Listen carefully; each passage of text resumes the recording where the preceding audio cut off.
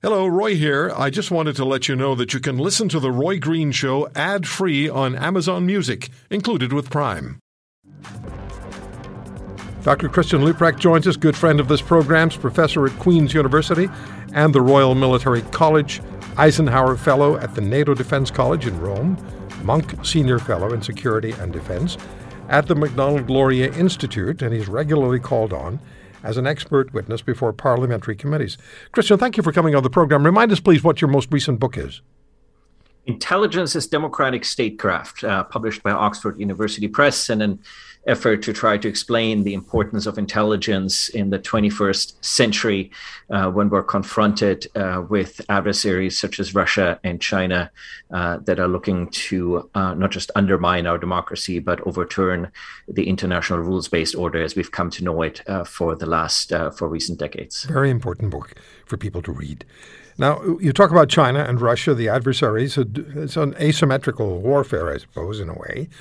But when you look at China and when you look at COP26 and the fact that Xi Jinping did not attend COP26, is China manipulating or attempting to manipulate COP and the entire climate issue to its own benefit, or am I seeing ghosts?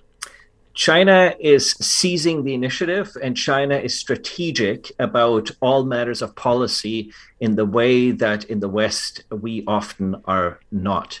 That is to say, it's not surprising that Xi Jinping did not show up. Chinese emperors have traditionally not traveled outside of the country.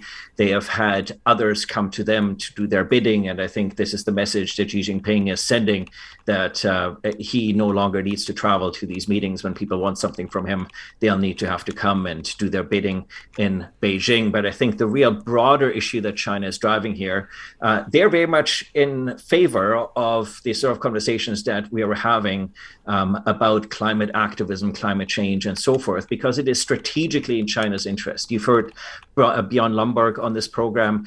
It is the whole climate change agenda is ruinously expensive. Add to that the expenses from the pandemic. China is very happy for us to spend colossal amounts of money on the pandemic and on climate change, because that's money that's then not available to foster our prosperity, our innovation, or for that matter, deterrence.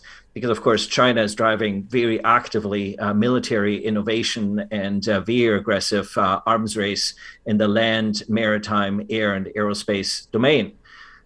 China is also looking for us to distract from the conversations that we're having. So rather than us focusing on the human rights abuses in China, on China's arms buildup, the climate conversation distracts from the real adversarial threats that China poses to the international order. And it also means it ties Western countries systematically more to China, because one of the ways, of course, that we decarbonize is that we're outsourcing some of the carbon heavy industries, notably steel, that makes up between 10 and 20% of Chinese emissions alone, to China. And so it means that, and if we get a border adjustment, that will in effect make our industries less competitive, because now they don't have to operate in a free trade environment. So no matter what we do on this file, China wins and the West loses.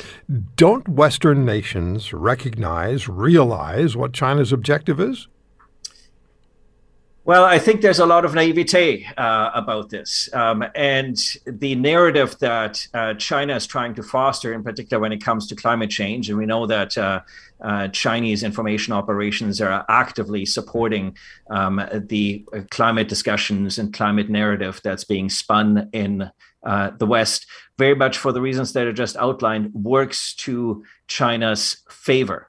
And so it is trying to support an effort that makes it that in democratic countries really rallies people around this particular issue, precisely because it so much favors China's geostrategic interests in the medium and long term. And of course, one of the benefits that China has is that it is calculating strategically for the medium term, whereas democratic governments are always looking for the electoral payoff of 4 years, or with minority governments in Canada, for instance, a lot less. And so in the short term, the payoff for elected democratic politicians is to cave to broad public demands on climate change and overinvest in climate change to the detriment of understanding these medium-term strategic objectives of our adversaries, instead of being able to keep our eye on the real medium and long-term challenges. That's not to say that climate change is not a significant challenge, but I think it is crowding out the conversation, the strategic conversation that we need to have of what do we need to do to keep, to constrain, contain, and deter authoritarian regimes, notably China, but also Russia, from their revisionist and ultimately hegemonist medium and long-term objectives. Well, China is not shy about expressing its satisfaction or dissatisfaction with the nation. Chinese ambassadors to Canada have tackled this country in very direct and unflattering terms, nasty terms, in fact.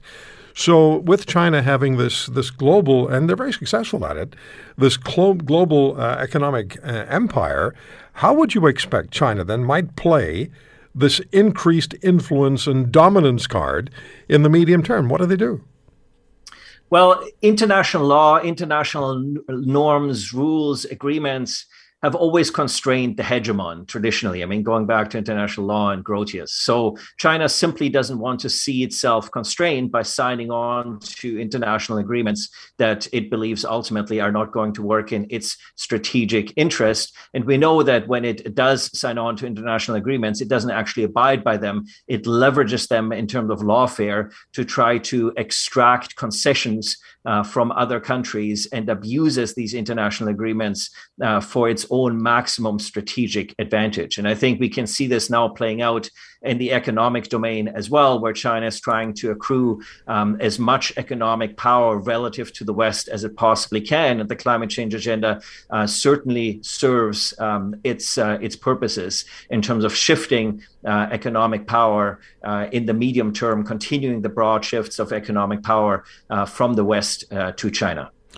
Intelligence as democratic statecraft, accountability, and governance of civil intelligence relations across the Five Eyes security community, the United States, United Kingdom, Canada, Australia, and New Zealand. Dr. Christian Leuprecht's most recent book, published by Oxford Press. China certainly is a major factor in our daily lives. If you want to hear more, subscribe to The Roy Green Show on Apple Podcasts, Google Podcasts, Spotify, Stitcher, or wherever you find your favorites. And if you like what you hear, leave us a review and tell a friend. I'm Roy Green. Have a great weekend.